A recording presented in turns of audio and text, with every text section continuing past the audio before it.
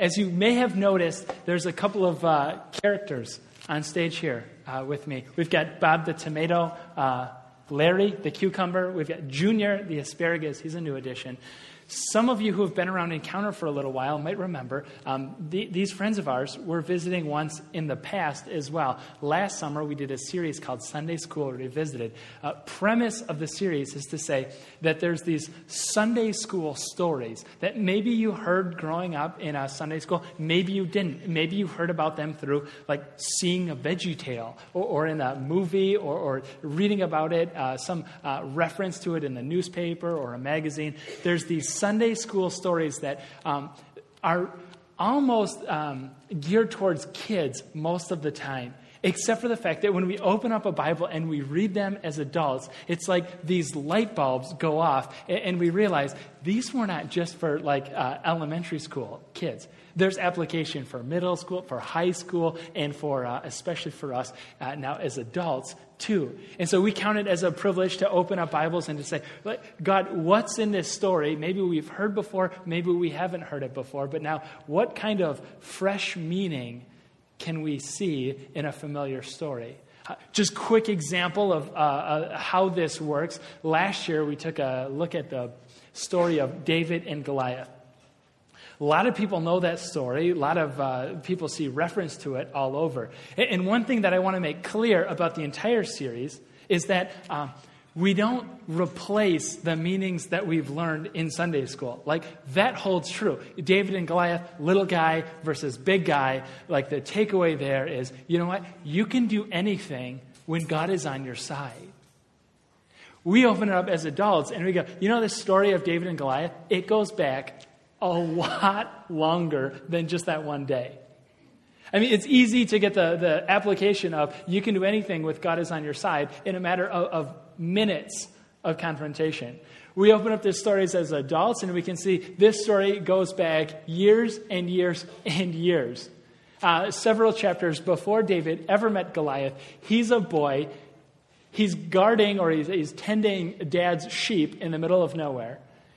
And as a kid, as a bored kid, he's got nothing to do all day than to work on his aim with a slingshot, which is like a long band of leather with a pouch attached. And so he's just like slinging rocks over and over and over again. Rocks softball size, quite heavy. Get those things going 80, 90, if you're good, 100 miles an hour.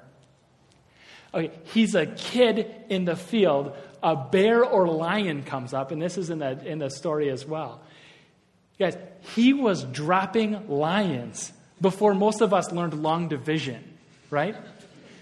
Takeaway in the story, when David meets Goliath, is not like you can do anything with God is on your side in a matter of minutes, but what's God preparing you for? Like, what has God been working on in your life for years and years and years? What moment is he having you go through training to overcome? You can do anything with God is on your side. What we don't always realize is that he's training you right now for something that might not happen for 5 or even 10 years. This morning, we take a look, and we're going to open up the story of Jacob. And if you were to open it up in a Bible and take a look, you would see the editor's note, right? So not the Bible words themselves, but what the editor writes in to help you read it a little more easily. He says, Jacob marries Rachel and Leah. And you're going, I don't remember talking about marrying more than one woman at a time in Sunday school. We don't spend a lot of time on that with your little kids. Probably for a good reason. So immediately we open up and we're like, okay, something's going on here. There's probably something in this story that maybe we missed as kids reading this. Maybe there's something new here for us as adults. Yeah. Story goes back a lot longer than just Jacob and Rachel and Leah. Jacob is one of these characters in this story that has quite a few chapters about him. And so I just want to do a quick overview, let you know this is who this guy is. Not to air his dirty laundry or anything, but just to say it's important for this morning's story for all of us to know, what kind of character, what kind of heart Jacob brings to the table. It's easy to see in reoccurring characters throughout the biblical story. It's easy to see he's a good guy or she's a bad guy. When it's like, wait, hang on. In this story, there are no good guys. There are no bad guys. In fact, it's not even their story. It's God's story. So Jacob comes on the scene, and he's not an only child. He's a twin. He's the second born by minutes, which means everything in that culture. It means he's no longer in line to inherit the family business. His older brother Esau is. When Esau is born, they see him for the first time, and the boy is covered from head to toe in hair. And so they name him Hairy, Esau in Hebrew. It's like you got to love the parents' creativity in the naming. Jacob comes out, and right on his heels, in fact, he's holding onto his brother's heel as he's delivered. And so they look at him, and they name him, again, very creatively, Jacob, which in Hebrew means heel grabber. It's like, awesome. I don't know if it became the euphemism later on or if this was already started back then. But as it turns out, there's other stories, even outside of the Bible, that indicate that grabber of heels or heel grabber is this slang word for trickster or for deceiver. Maybe it wasn't the time then, but that's how it turned out. And I just submit to you that truer words probably were never spoken in this family's life. Later on, Jacob sort of cultivates a character of deceit. In fact, when he's much older and his dad is much, much older, his dad, Isaac, had trouble seeing, trouble hearing, calls Esau, firstborn, in to say it's time. It's time that we make this official, that when I'm gone, you, Esau, get everything. And along with getting everything, you bear the responsibility to take care of your kid brother, Jacob, even though he's minutes younger than you are. Esau, it all goes to you. But we're not going to ink this deal on empty stomachs. So go out, hunt, kill something, drag it home, cook it up, and let's do it over dinner. Esau heads out. Jacob gets wind of this conversation, pulls something out of the ancient equivalent of the refrigerator, brings it in, cooks it up, brings it in to Dad. Dad says, Esau, is that you? Jacob, the deceiver, says, yes, it is. Isaac, his dad, proceeds to sign over, in a sense, everything that belongs to the family upon his death. And says, not now, but later on when I'm gone, you will receive it all. Jacob leaves. Esau comes back. And there's this moment in this story when Isaac, the dad, and Esau realize what just happened. And he says, Jacob deceived me. And that I just want to let that linger. Because it's important for us in this story to realize that Jacob, for whatever reason, has cultivated a heart of deceit. He's a liar, he's dishonest, he's trickery, he's just deceitful. And it will catch up with him. Let's read this story together. This comes from Genesis chapter 29. Genesis chapter 29, start off in verse 14. It's on the back of your flow sheets, also on the screen behind me. By the way, the words immediately before this one are Laban, Jacob's uncle, saying, Jacob, you are you're bone of my bone, flesh of my flesh, your family. Jacob has run away from his family. He's looking to start his own family. He's looking for a lady. He's looking for a wife. He finds Laban, he lives with him. Pick it up here in verse 14, Genesis 29. After Jacob had stayed with him for a whole month, Laban said to him, "Just because you're a relative of mine, should you work for me for nothing? Tell me what your wages should be." And I have to interject and point out, this is what you call a backhanded compliment. Like when somebody sees you that they haven't seen you in a long time, and they're like, "Hey, you look great. I didn't even recognize you." And you're like going, "Thanks, I think." Like, what was that supposed to mean? Laban is now saying, Jacob, just because you're a relative doesn't mean you should work for free. Set a wage. Jacob's been hanging around for a month. Like, he's realized that everybody else has gotten a paycheck. He has not. He stays because he's operating on the assumption that, I don't know, maybe because Laban just said, "You're bone of my bone, flesh of my flesh," he's operating on the assumption that, hey, I guess I'm family here.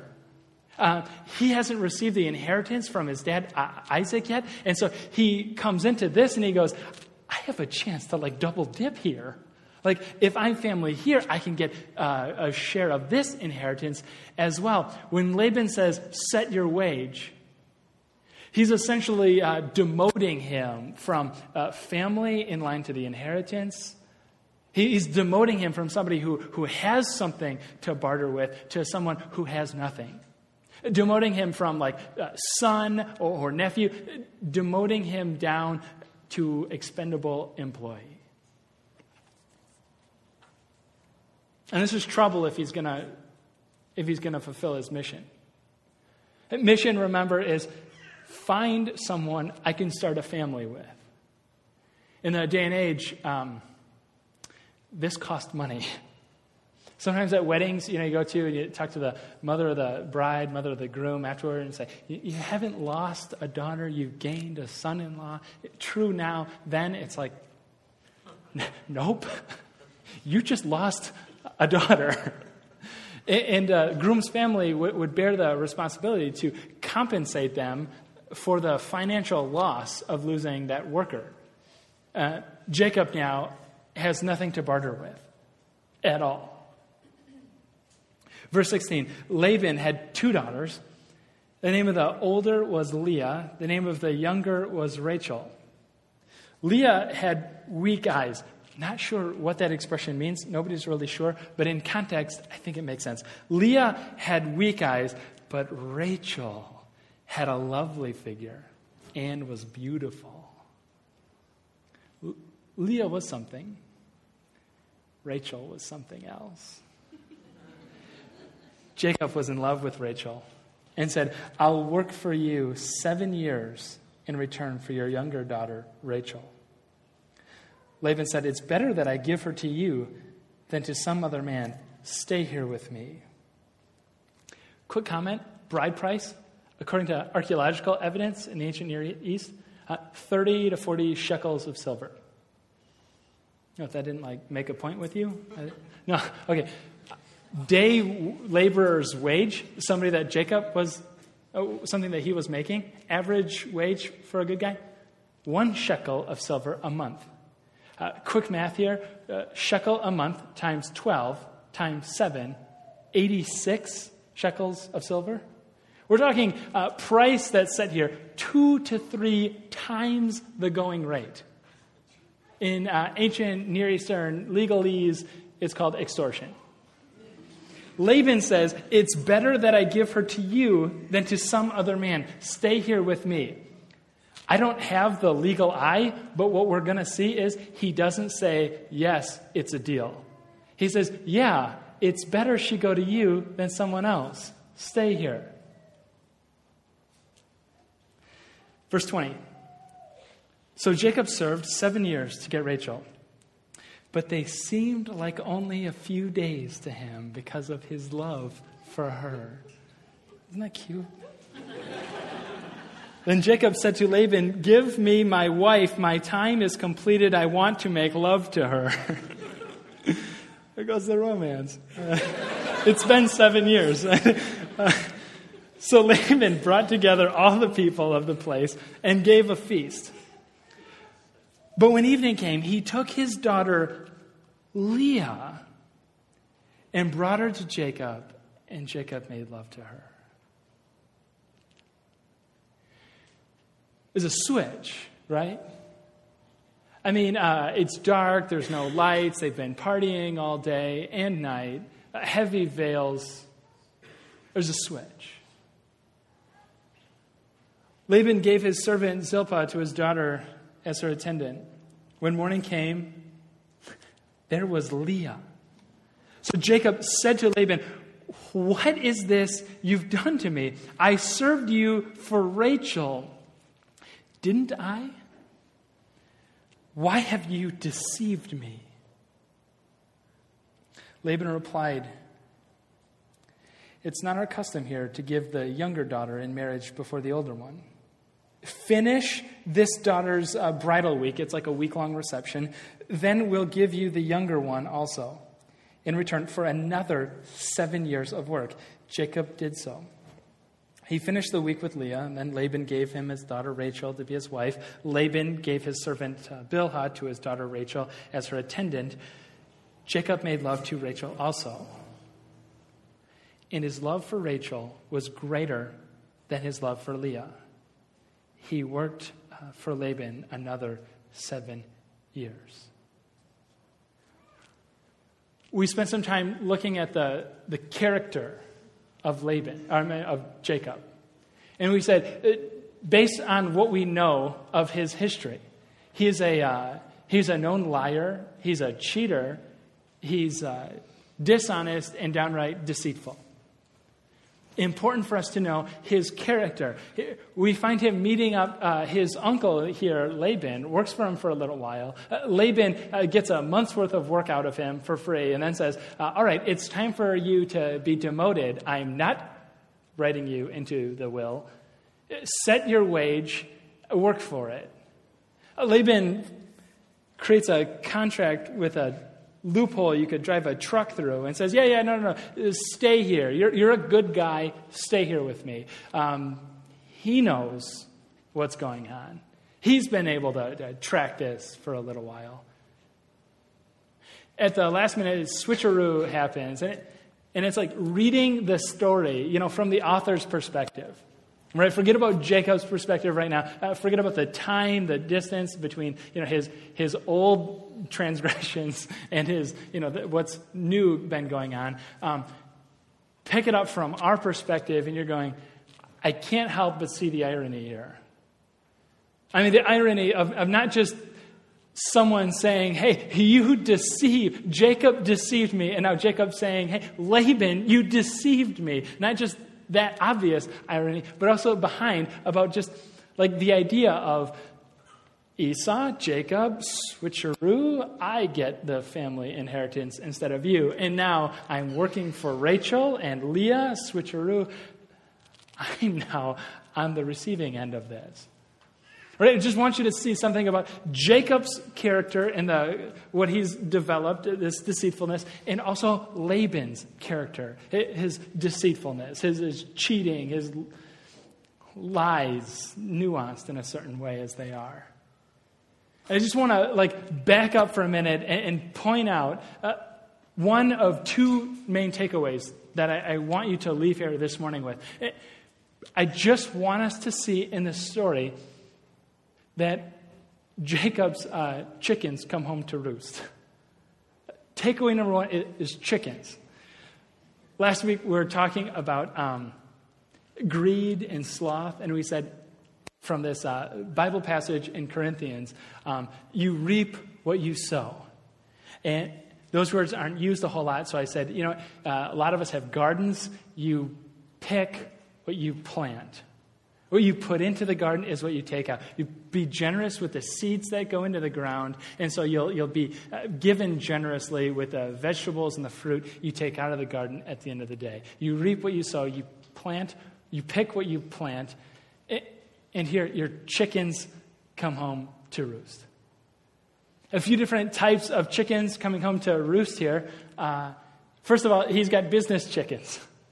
I mean, merely contract transactions where His brother is supposed to get this deal done, and he's got business chickens where he switches with his brother, and so that he gets this cash when his dad dies instead of his brother. Business chickens coming home to roost. He's trying to make a deal with his uncle Laban here and to say, okay, I'm trying to marry this girl, and we had a deal, didn't we? Your business chickens come home to roost. Family chickens come home to roost. He deceives his father. He lies to his dad. He tricks his brother. We can follow the Jacob story. And now with his uncle, you would think he'd be able to trust family, now deceives him, pulling the same tricks on him as he did his family. We can follow the Jacob story, and all through his lives, he finds himself in exile, away from his family, literally scared to meet his older brother because of what he might do with them. Friends, your family chickens come home to roost. I said takeaway number one is chickens. But I almost want to caveat that and say it's true. It's worth mentioning. But it's easy to see the story almost as this like romantic comedy kind of fairy tale trajectory. They all follow the same basic plot, right?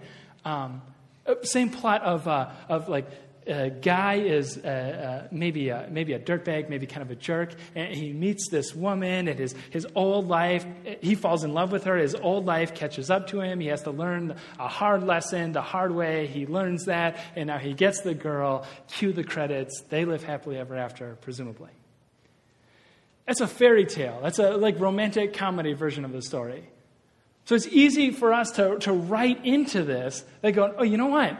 Jacob is that guy. I mean, he meets a girl, falls in love. She finds out about his past life. Or his chickens come home to roost. He's got to learn a hard lesson the hard way, but eventually he overcomes. 14 years later, he gets the girl, and they live happily ever after. Easy to see the romantic comedy version of this. And in that version, Leah is now like the roadblock to Jacob's success. Leah is the roadblock to Jacob and Rachel living happily ever after. So we can obviously see here, right, that Jacob is the good guy, even though he's got a hard lesson to learn, and Leah is the bad guy who's the stumbling or the roadblock in the way of Jacob and Rachel's happiness and living life happily ever after. Cue credits. Remember what I said. In this story, there's not a good guy. There's not a bad guy. In fact, it's not Jacob's story at all. It's not Rachel's story at all. It's God's story. And when God tells the story, it goes on. I mean, I just read the story, and I have to almost wonder, Jacob works for 7 years to earn the right to call Rachel his wife. You know, I don't know what it was like. I don't know if they were like off in a corner kind of flirting together. I mean, talking, just dreaming about what their life is going to be like after these 7 years are gone. I know that he was in love with her. We know that he desired her deeply. 7 years go by. He marries the wrong woman. You know, what was it like for those next 7 years? So he marries both of them within a week's time, but he's got a debt to pay off. He's got 7 more years. What was it like for the roadblock?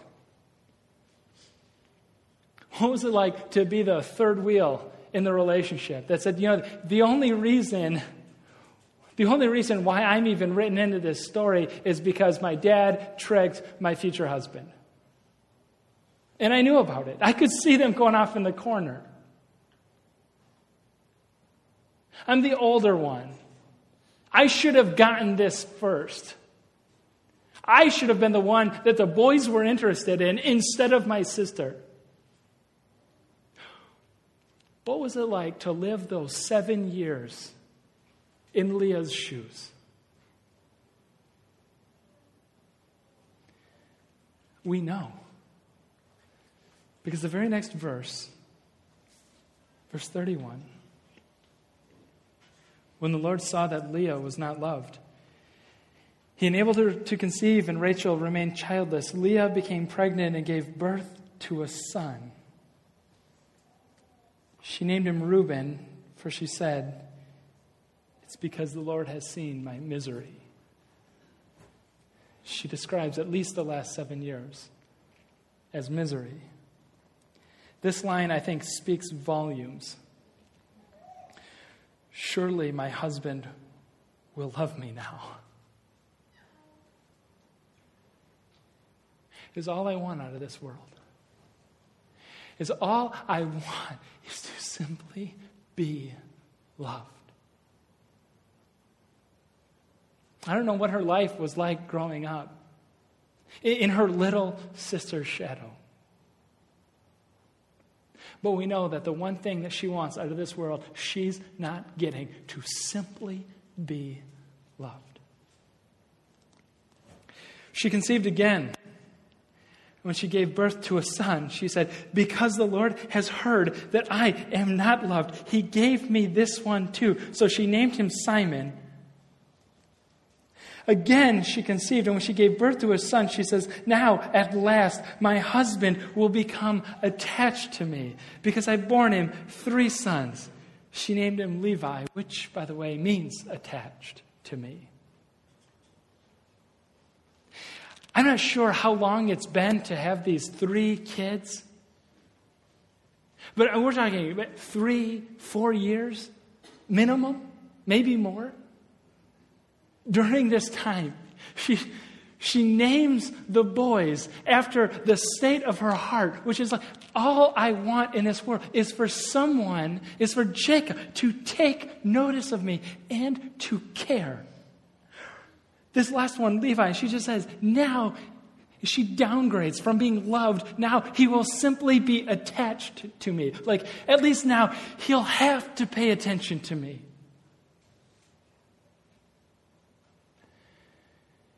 In this story, Leah, if she was just a roadblock, I don't think that we would have gotten the history about her that we do.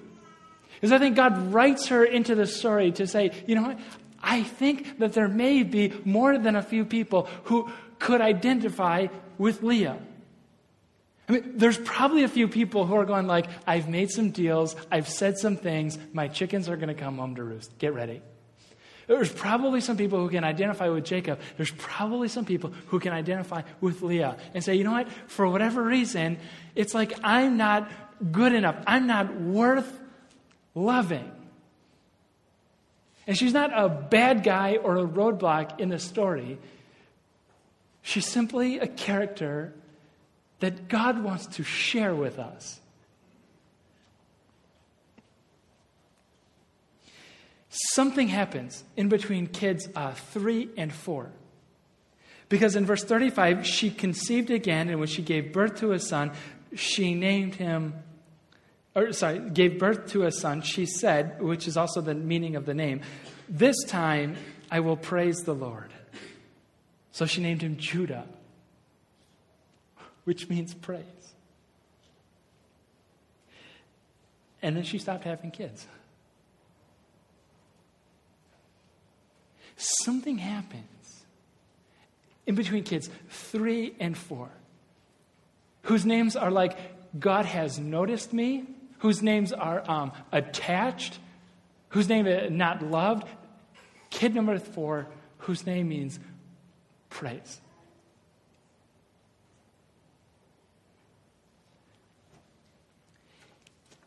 It's not Jacob's story. It's God's story. And in God's story, I think He graces Leah with this overwhelming sense. Not like your husband loves you now. Not like you're cared for. But He graces Leah with this sense, like God saying, at least I'm near. I care about you. Everybody else passes you over, but Leah, I won't.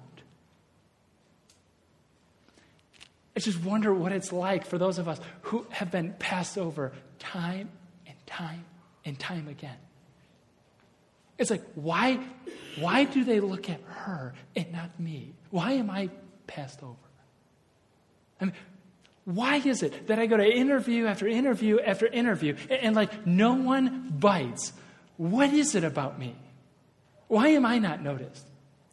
Why is it at work when special projects are being handed out to everybody and there's like the really big ones and then there's the extra kind of things? Why is it that I always get the extra kind of add-on things and not the really big projects? Why is it that I'm passed over time and time again? Is it because I'm no good? Is it because I'm unlovable? And by the time child number 4 comes along, it's like Leah has this experience of grace where now she can say, you know what? It doesn't matter. Doesn't matter because God has noticed. God does care. I am loved. Levi had a great-great-grandson, Moses. Years later, this clan, this family clan, has grown into not just like hundreds or thousands, hundreds of thousands. Moses is the one who leads them out of slavery and right up to this place, this land of their own. This last one, Judah. Judah's great-great-great-great-grandson is the best king who has ever sat on Israel's throne. Leah's great-great-great-great-great-great-grandson, not just a king of this planet, of this earth, or of Israel. He's born, name's Jesus. He's the Prince of Heaven. All Leah wants in this world is to know that she's loved. Her great-great-great-great-grandson not only loves her, but dies for her.